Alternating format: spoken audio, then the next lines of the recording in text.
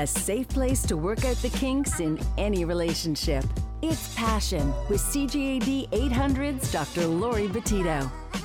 Coming up after 10:15, we talk about the impact of ADHD on a couple's relationship and sex life. And yes, there is an impact. You'd be surprised at the statistics. The divorce rate is much higher than the 40 or 50% that we banter around for couples that are non-ADHD, but so the divorce rate is much higher.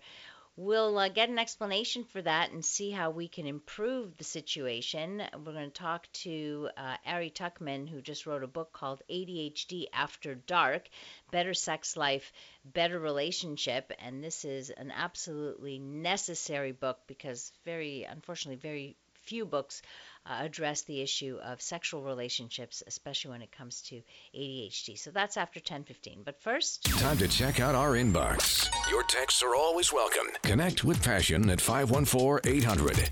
Before I get into answering your questions, I want to remind you we've got a week of days, basically, this week, where you can send in your texts and possibly win an opportunity to join our live broadcast and party. We are celebrating 20 years on the air next Friday evening. We're going to have a big party. It's a VIP event, meaning that space is limited, so only lucky listeners will be able to attend. But all you have to do is send in a text, tell me why you'd like to go, and your name goes into a draw. It's going to be a really fun-packed evening from 8:30 to 11:30. In between there, of course, between 10 and 11, we'll do our broadcast in front of a studio audience, and the audience will be able to ask me questions, and Paris Mensur will be interviewing me, so it'll be a little bit different. And any questions you want to ask, you can go ahead. They can be questions about me, about the show, about even if you have a specific question about sex, that's fine too. Our regular contributors will all be there, so you can interact with them. We're going to have performances by Stephen Voice and Melissa Plett and Dolly Blonde. Dan Laxer will be emceeing the whole event. We'll play Dirty Minds as well to win some prizes, plus there's raffle prizes too. And everybody gets a gift bag. Our sponsors for the event, Cook and Date, is organizing a beautiful dessert reception. Les Délices Lafrenet are providing a beautiful sexy cake. We asked them to make us a sexy cake. We'll see what that is. Eric Waugh will be doing a live painting on site. He's a world-renowned artist. The whole place will be decorated by poppin' balloons, and we have so many prizes to give away, gift certificates and sex toys and all kinds of prize packages. So it's going to be a very exciting time. 514-800. Text in. When you text me, please provide your name as well.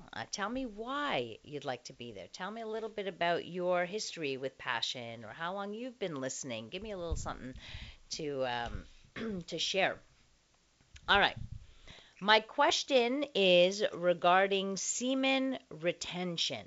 I have read that when a man ejaculates, there can be negative emotional and physical effects as a result of the hormonal cascade that happens during orgasm. I've also read that the opposite can be said regarding women, that when a woman orgasms, the hormonal cascade improves her well-being emotionally as well as physically. My question is, should men make the attempt to abstain from ejaculating on weekly or monthly or even yearly basis to better benefit his relationship with his significant other, as well as his health? And should women make an attempt to orgasm more to experience similar benefits? I have never heard of this, I have to tell you. I don't know where this information comes from. I can tell you that when men orgasm, there is a release of oxytocin, which is a bonding hormone. It's a positive thing. It is not a negative emotional state. It is a positive emotional state, generally speaking. Same with women. But women don't need the orgasm to release the oxytocin. For them, the touch is enough.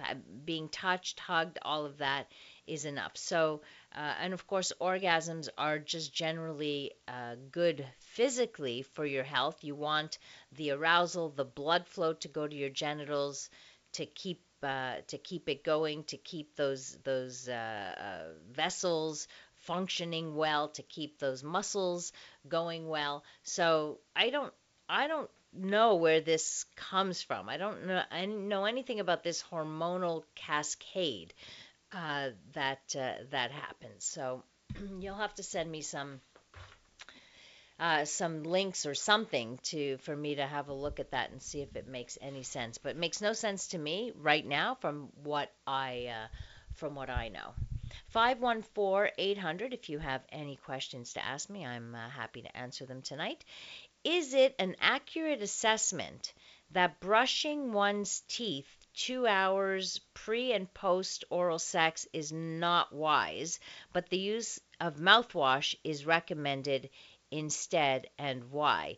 Yes, it's true. So, what happens when you brush your teeth? Many people are pretty kind of rough or rigorous with their teeth brushing, and you're brushing your gums. So it's very possible that you can cause some bleeding gums or you can cut yourself a little bit. And of course, you're providing a way for any virus to get into your bloodstream. Remember that the mouth has a lot of mucous membranes in them, and this is where uh, the fluids and the infections they attach themselves to those mucous membranes. They go through those, and that's the environments that they look for. So, and then that's how it gets into your bloodstream. So it is recommended that you do not brush your teeth if you plan on having an exchange of fluid in your mouth. So you are absolutely right. Mouthwash, good idea. That shouldn't have any impact at all. Gary Wood says, "I'd love to attend your 20th. Been a long time listener and contributor and would love to meet the good doctor and crew." That's from Gary. Thank you, Gary. We'll put your name into the draw for tonight, of course. 514-800 if you would like to go. You can send me a message here at 514-800. You can send me a message through Facebook on my Facebook page at Dr. Laurie Betito, Betito is how you spell my last name. Let's see.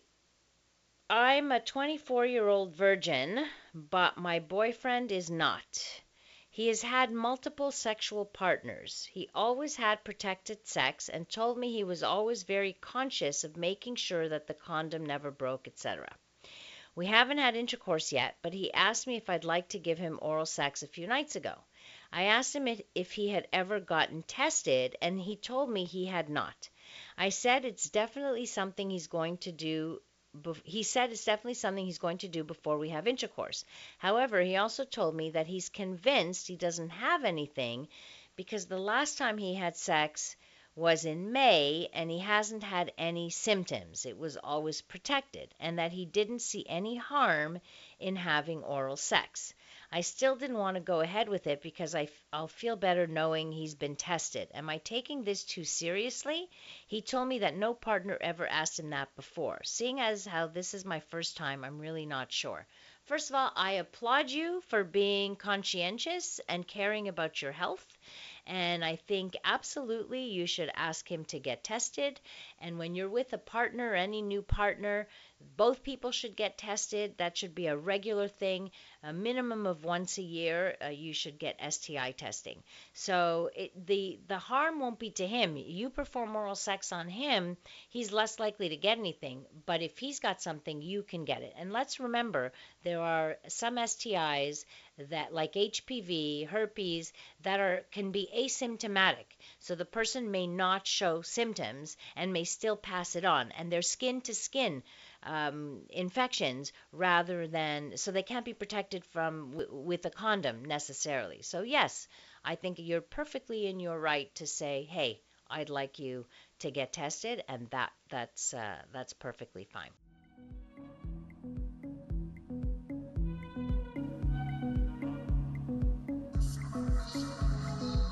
From the pleasure and the politics to the hang-ups and the heartbreak, You're listening to Passion, CJAD 800.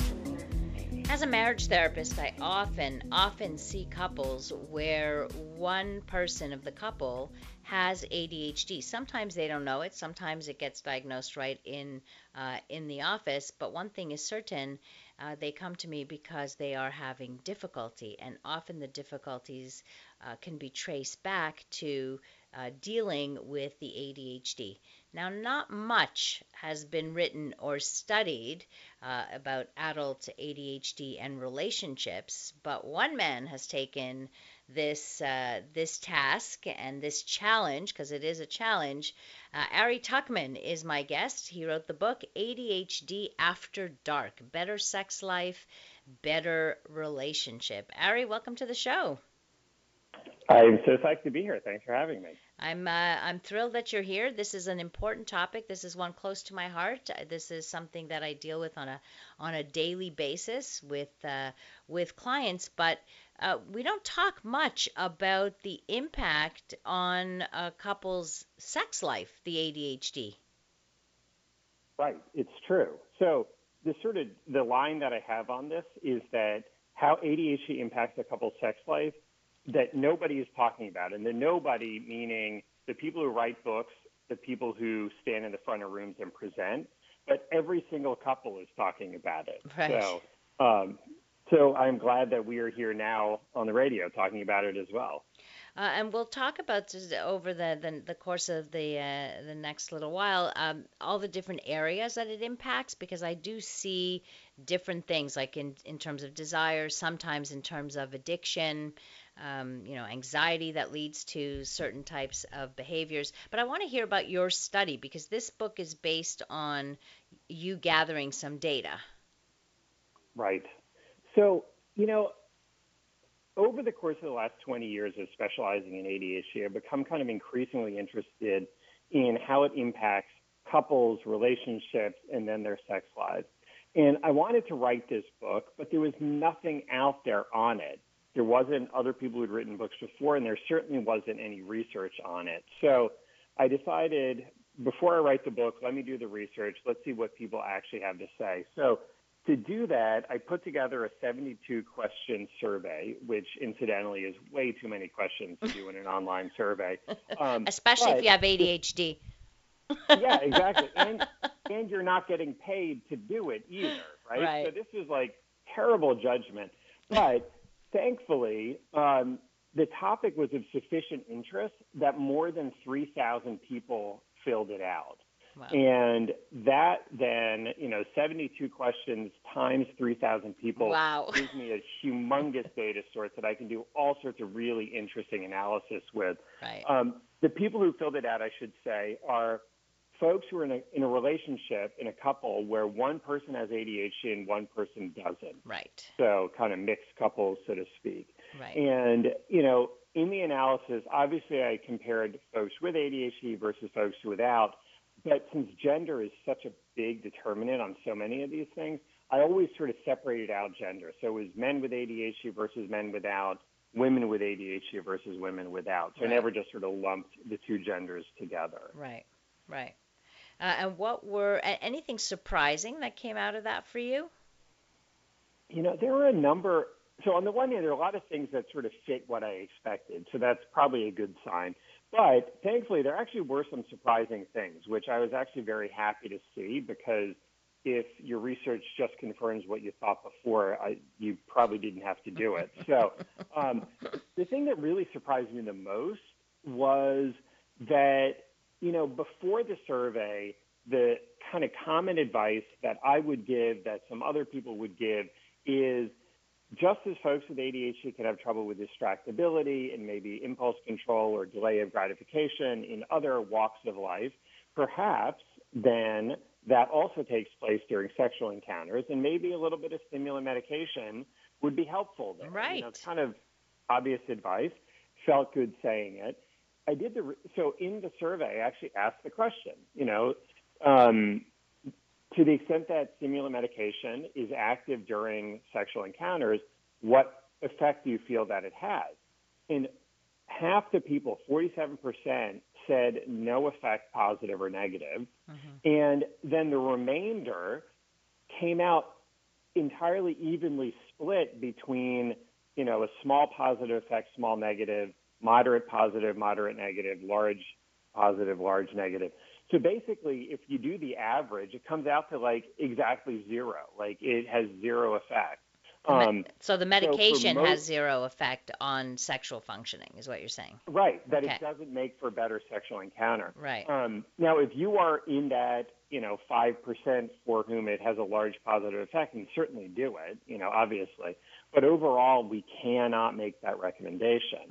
So I think that where medication does have a positive effect is not during the sexual encounter itself, but is getting the couple to a point of having enough time to have sex and feeling good enough about each other that they actually want to have sex with each other. Right. And so also, I think there's a lot of benefit to medication, just right. not during the sexual encounter. And also focusing on each other. I remember a couple that I worked with where he was taking medication to be able to function at work, and he did great on the medication, but the medication would have worn off by the time he got home, and he was just too spent, exhausted, and had no energy even to hold a conversation.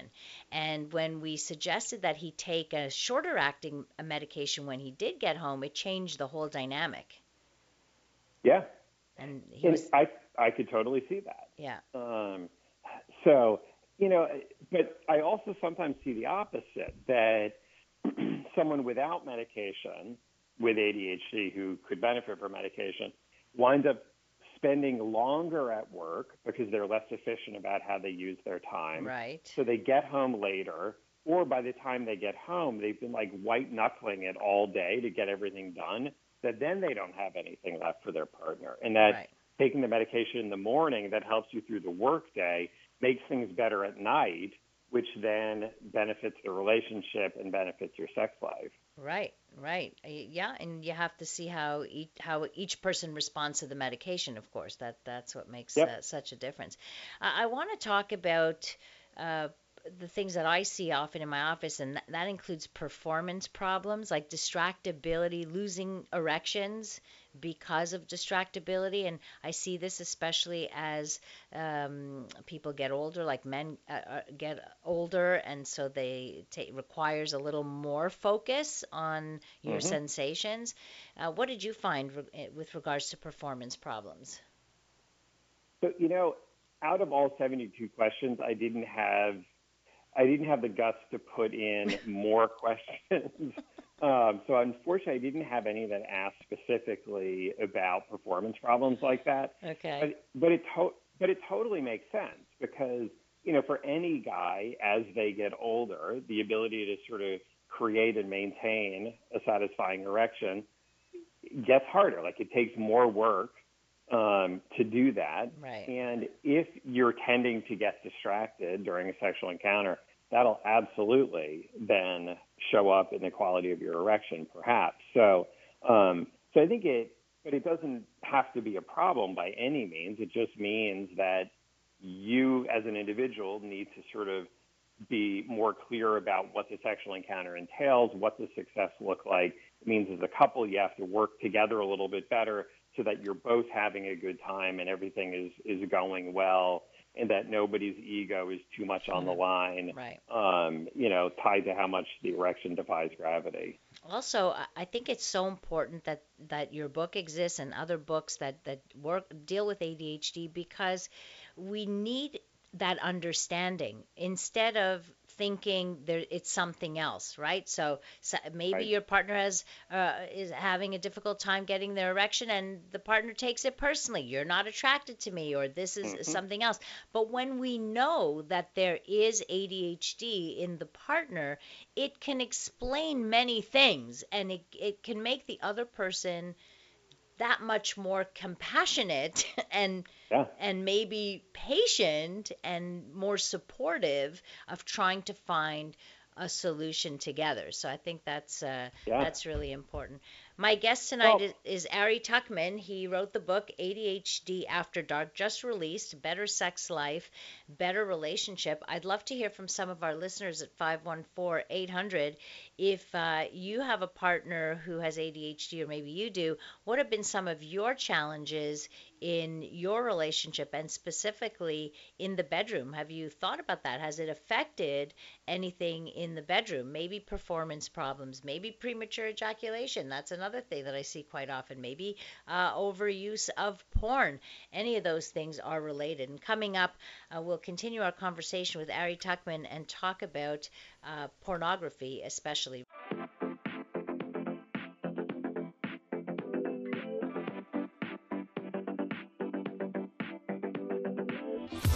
Passion with Dr. Laurie Betito on CJAD 800.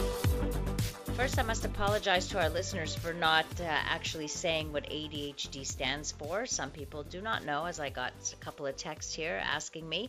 Attention Deficit Hyperactivity Disorder, or ADD, Attention Deficit Disorder. That's what we're talking about tonight, but specifically its impact on relationships and sexuality. My guest is sex therapist Ari Tuckman, who's a specialist in ADHD and a sex therapist, and has written the first book, really, on this subject, and has done one of the largest research that I know of in this area as well. The book is called ADHD After Dark: Better Sex Life, Better Relationship. So let's look at the different sexual issues that are more likely to come up when one person has ADHD. What did you find, Ari? So I think the biggest one that I found is, which makes sense because it's sort of the biggest in general, is that of desire discrepancy. Right. And what that means is what it sounds like, that the two partners have too big of a difference in terms of their desired sexual frequency. And what I found was that those with ADHD tended to have greater sexual eagerness, as I called it, compared to those without ADHD. Mm-hmm. So in other words, they rated themselves higher in terms of things like desired sexual frequency, masturbation frequency, porn use frequency, how they felt about their own and their partner's porn use, kinkiness, et cetera, et cetera. So what that means then, and also incidentally, men rated themselves generally higher than women on that. Even the women with ADHD, Ari? How did the women with ADHD fare in that? Right, and you are going exactly where I'm going with this. So you're calling it here. So when the woman has ADHD, she's more similar sexually to the non-ADHD male partner, mm-hmm. compared to when the man has ADHD and the woman doesn't. So those couples, there's an even greater difference between them. So there's already a difference in based on gender, right? But then ADHD makes that difference even greater. So it creates a situation then where there's just sort of like there's a bigger distance between them that they need to find a way across. And obviously this is group averages, and there's always exceptions, and there's lots of relationships where the woman has a higher sex drive than the man, right? But, at the level of group averages. So this then creates a situation where the guy often with ADHD who has this kind of higher sexual eagerness is often feeling like his sexual needs are not being met. Right. And, because his female partner is not as interested as he would like her to be. But, also the woman is not feeling like her sexual or relationship needs are being met either. Right. And, I think this becomes just part of the fallout of the sort of tug of war dynamics that can develop, particularly when the man has ADHD, where the woman feels like she needs to be too often the responsible one. Exactly. And the guy too often feels like he can never get it right. She's always going to be unhappy. There's always going to be a problem. And then it just sort of goes from bad to worse at that point. What it means then is that if they're not connecting sexually, then they have even more things to be unhappy about. Right. But it's oftentimes which came first, the chicken or the egg? Because I see Yeah. oftentimes when it's the male who has ADHD and the female's complaining. I hear things like, "I feel like I have another kid in the house." Yeah. And of course, how are you going to have sexual desire when you perceive your partner to be childlike and needing Yeah. that kind of attention? And resentments that build, and oftentimes before they even know that there is a diagnosis, like before they're even diagnosed. Yeah. Sometimes I'll come into my office and it's me who does the diagnosis, but and so they don't even know that this is due to some difference in the brain, and so they've built up sometimes years of resentment, and so they don't want to have sex anymore. Yeah. And that's the whole point of why I did this survey and why I wrote the book, is that, sex is such a double-edged sword. And on the one hand, it can be such a phenomenal connector in couples. It can be that thing that holds us together and makes us feel good about each other as we deal with the annoying, mundane grind of daily life. Right. And that's really important and powerful, and we've been ignoring that as a point of intervention. And yet, if it's in yet another place where the couple's unhappy with each other, it's just like salt in the wound. It makes a bad situation worse. Exactly.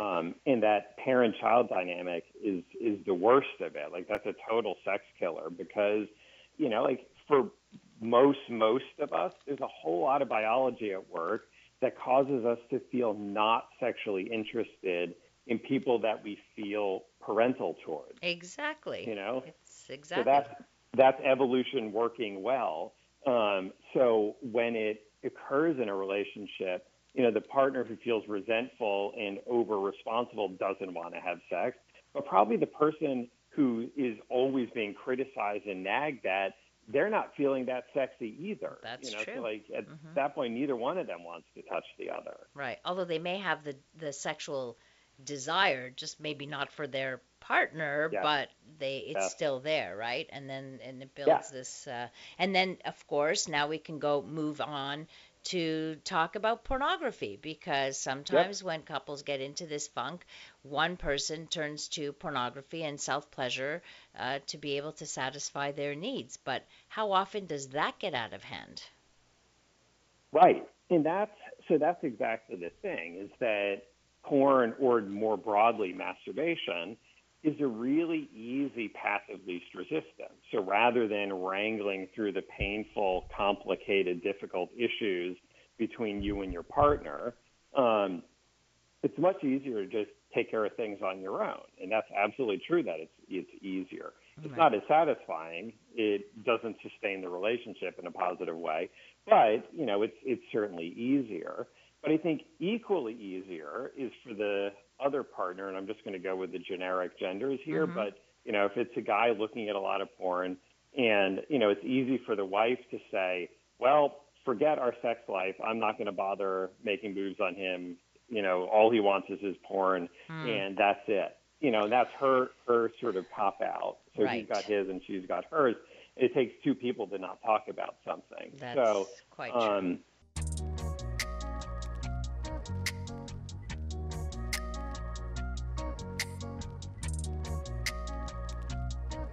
This is Passion on CJAD 800.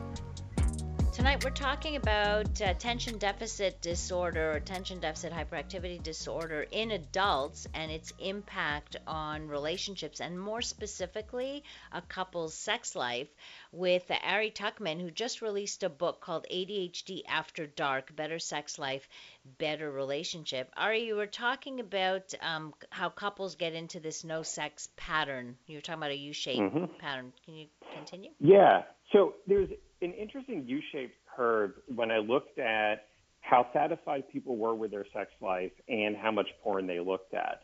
And the people who were the least satisfied and the people who were the most satisfied actually looked at the most porn. So in other words, for some people, porn is an escape from an otherwise unsatisfying sex life. But for other people, it is sort of the cherry on top of something that's already very good. Right. So porn is one of those things that it's not good or bad. It's all in how you use it. Exactly. And if it's a problem in your relationship, then you got to talk about it. Right.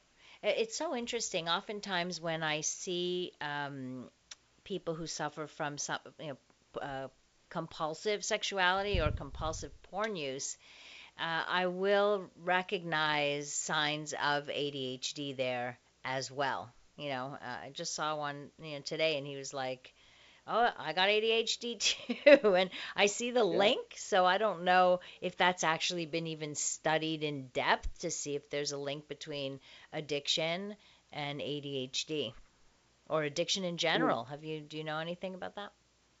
there's absolutely, in terms of drugs and alcohol, there's absolutely a connection between ADHD, especially untreated, and problematic substance use. Oh, there you go. I'm not aware specifically of research that shows with problematic porn use, but what I did find is that my guys with ADHD in the survey looked at more porn and masturbated more often than the non-ADHD guys. Okay. So, I think there is it. Now, that doesn't necessarily mean that they're doing it problematically, but, Right. some of them are, because everybody does everything problematically. Right. Well, I would assume if there's a higher number of or higher likelihood of addiction, then sex addiction would just be part of that picture as well.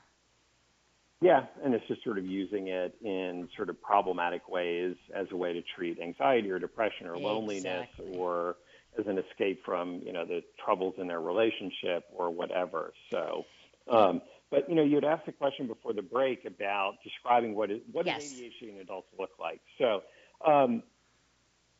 despite the fact that there's an H in ADHD, meaning hyperactivity, most adults with ADHD tend not to be particularly hyperactive, Right. even if they used to be hyperactive as a kid. So number one, do not look for hyperactivity in adults.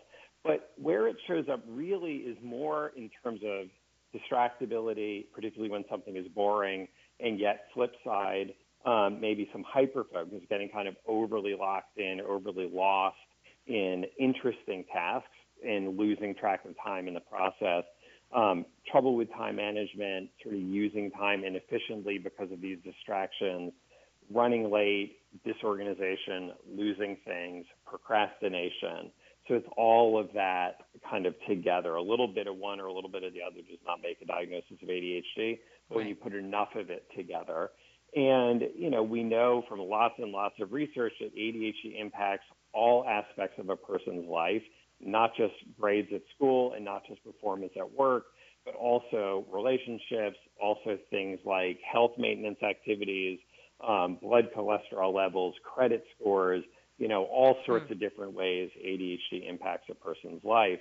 So if you think there might be some ADHD in you or in a person you care about, it's definitely worth getting a look at and definitely worth beginning to treat it because it tends to respond quite well to treatment. I have to say, I agree with you that it responds really well when a person can do the work together, especially because it does impact relationships, which of course sometimes, the people who are now, let's say in their 40s or 50s, who were kids, didn't necessarily get the diagnosis early. So they're not knowing that they know something's not right or they know they have difficulties in specific areas, but there's no name for it or it's never been named, and Right. and then they end up in therapy anyway because their relationships are falling apart. Yeah. I had a guy in my office this evening, 2 hours ago, who 49 years old, has been treated for anxiety and depression for a number, for years and years. ADHD was never spoken, and yet his girlfriend dragged him in, and as we went through the details, wasn't that hard to see if you know what you're looking for. But of course, you can't find what you don't look for. That's So, right. the fact that somebody has not been diagnosed before does not mean they don't have it now. Exactly. And I think it's important just to be aware. Well, we've run out of time, Ari. Thank you so much. If people want to get more information about the book, where do we send them? So probably the best place is to go to my website, adultadhdbook.com. as well as, all the other places that people sell books these days. All right, thank you Is so there much. more than one place? Not really.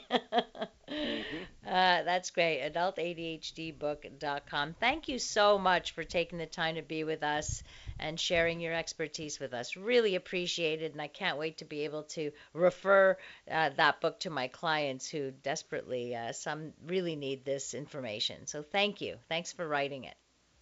Thank you. All right, you take care.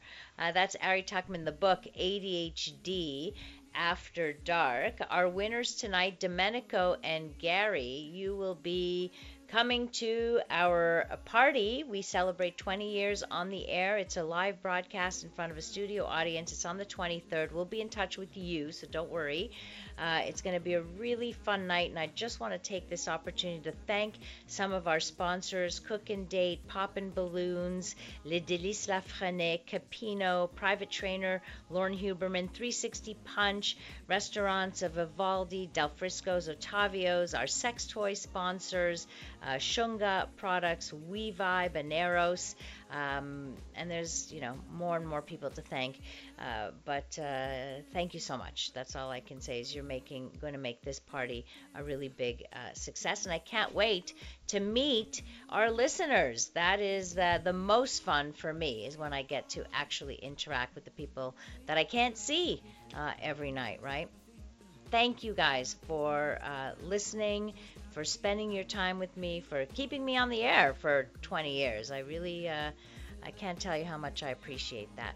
Thanks to our technical producer, Aaron Lakoff, as well. You can connect with me on social media at Dr. Laurie Betito. You can go to my website, drlaurie.com, as well. Coming up next here on CJAD, we bring you the CTV National News. Have a wonderful rest of the evening, and remember to live your life with passion.